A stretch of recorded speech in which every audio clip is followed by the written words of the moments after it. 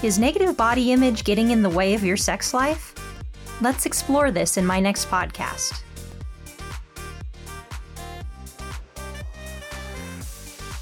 What can a therapist do to help when poor body image impacts one's sex life? Come learn more in today's podcast.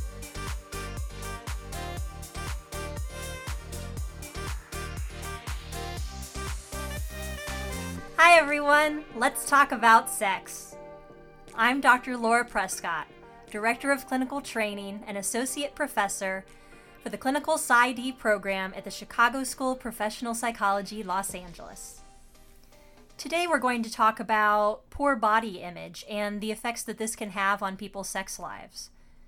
Poor body image, of course, is something that can happen to anyone, any gender. It's typically most often seen in women, but of course it can happen to anyone. And it's usually in the form of thoughts that pop through your head or your stream of consciousness while you're trying to have a sexual activity.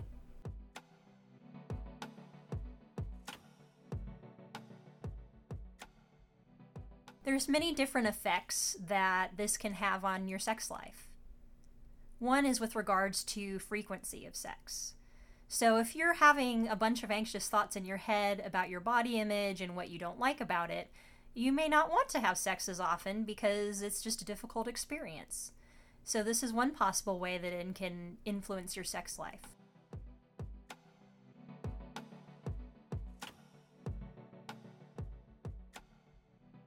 The second effect is with regards to quality of sex. If you're distracted in your head, you're not really able to be in the moment fully.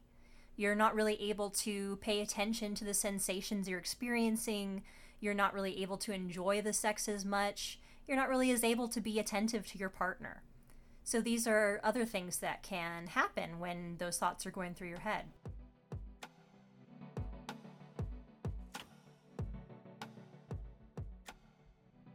The third effect that this can have is avoiding certain things with regards to sex. For example, some people are really worried about how they may appear in certain sexual positions, and they may avoid those sexual positions because they're just worried about how they look. They may also want to just have sex under the covers, or they may want to have sex just in the dark, never in the light.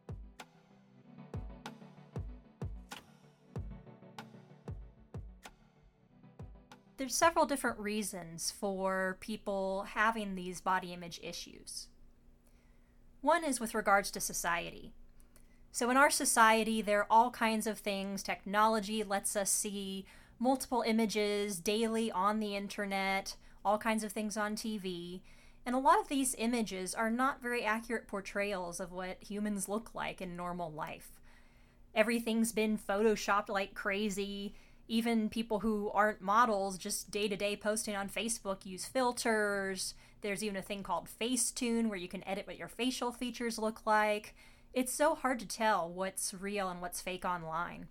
And in magazines and all kinds of things.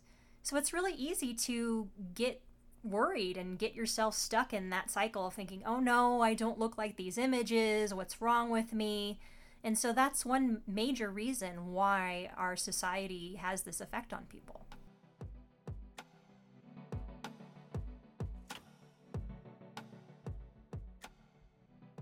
The second reason is with regards to family.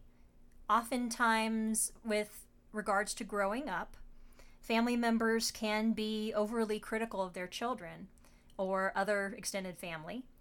And this can lead to body image issues, especially if somebody is going through puberty and having natural normal changes, and somebody's being overly picky about that. These can be internalized. These thoughts and criticisms can be internalized and can come out later when you're trying to have sex.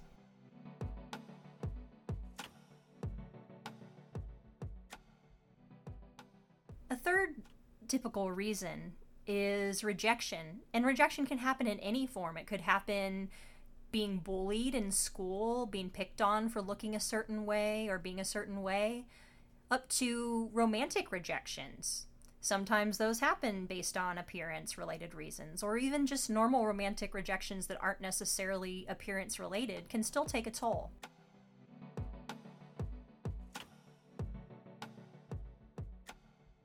There are several things that therapists can look at when somebody comes into a therapist's office and has issues about body image and those are affecting their sex lives. First thing the therapist might want to do is explore some of these reasons, like the ones I mentioned earlier, and see why this person has poor body image, because the person may not understand why they have the poor body image. They may be unaware, or even if they are aware, it's helpful to discuss these things with a caring and supportive professional so that you can both work towards a solution together.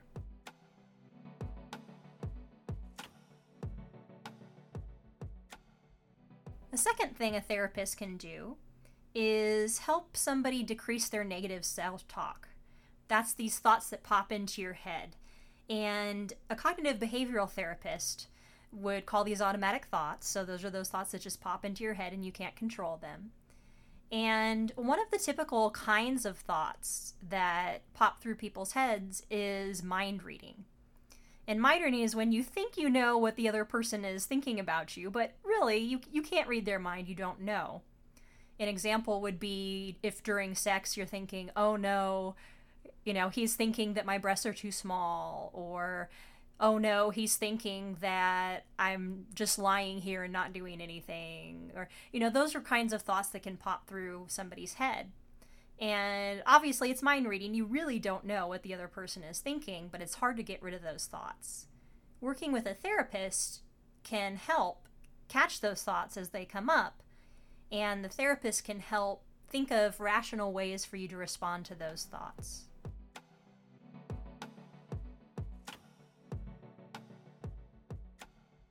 A third thing a therapist can do with a client is teach mindfulness. Remember how earlier we talked about these thoughts pop in and they have effects on your sex life because you're not in the moment. You're not fully there. You're just in your head. Mindfulness means being fully present in the moment, being involved in the now. You may have heard of some tricks that can be used to train mindfulness. For example, picking up a pen that's on a desk and really using your senses to describe that pen. What does it feel like in your hand? What does it smell like? Do you hear anything? Is anything rattling around in the pen? Really using all of your senses to see what's going on in the present moment. You can do that during sex too. Using your senses during sex. How is this feeling right now when you're touched in a certain place? Or what does it smell like right now? What about tastes? Or what about sights? So sex obviously is a very sensual activity, and just engaging yourself in the moment by using your senses and seeing what's going on in the moment can help you.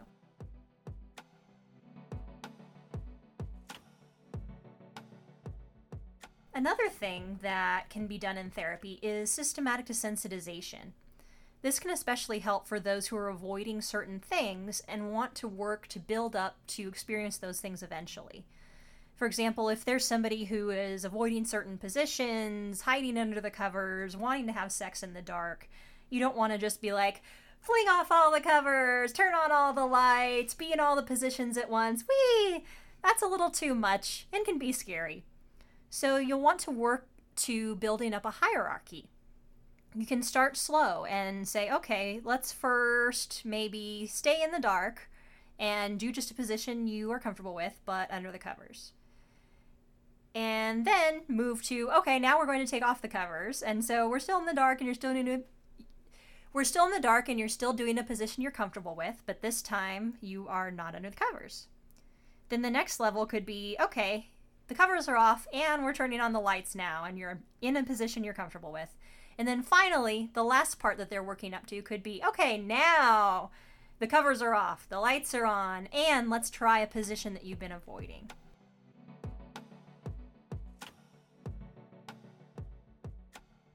Another thing that can be done is working on giving massages to each other. So massaging doesn't mean that there has to be the pressure to lead up to sex. It's very sensual. It helps you focus on each other's bodies.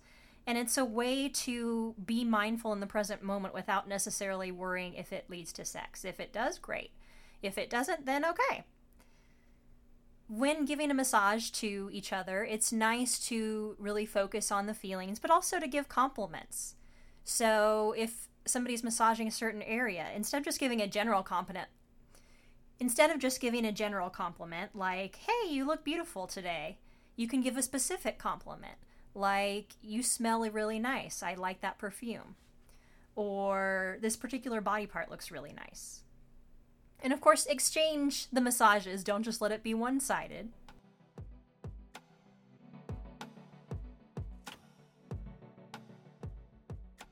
I would also recommend, as another strategy, go online and look at pictures of real humans. Not photoshopped humans, but just real people out in the world.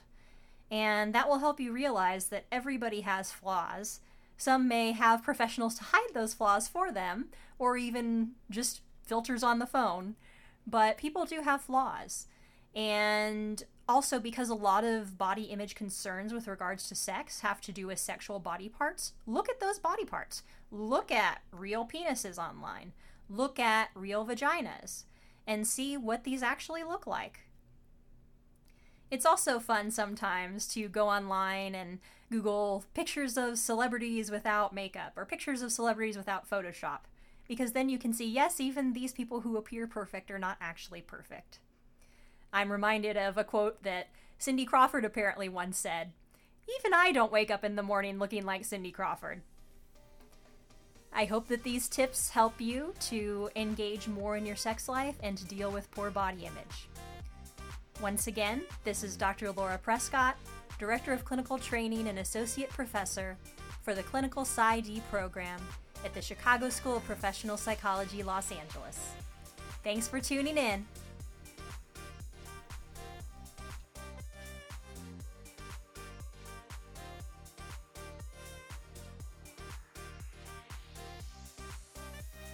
This podcast is a production of the Chicago School of Professional Psychology Communications Department. The Chicago School is a leader in professional psychology and behavioral health education, offering more than 30 graduate degree programs and thousands of hours of real-world training. Learn more at www.thechicagoschool.edu.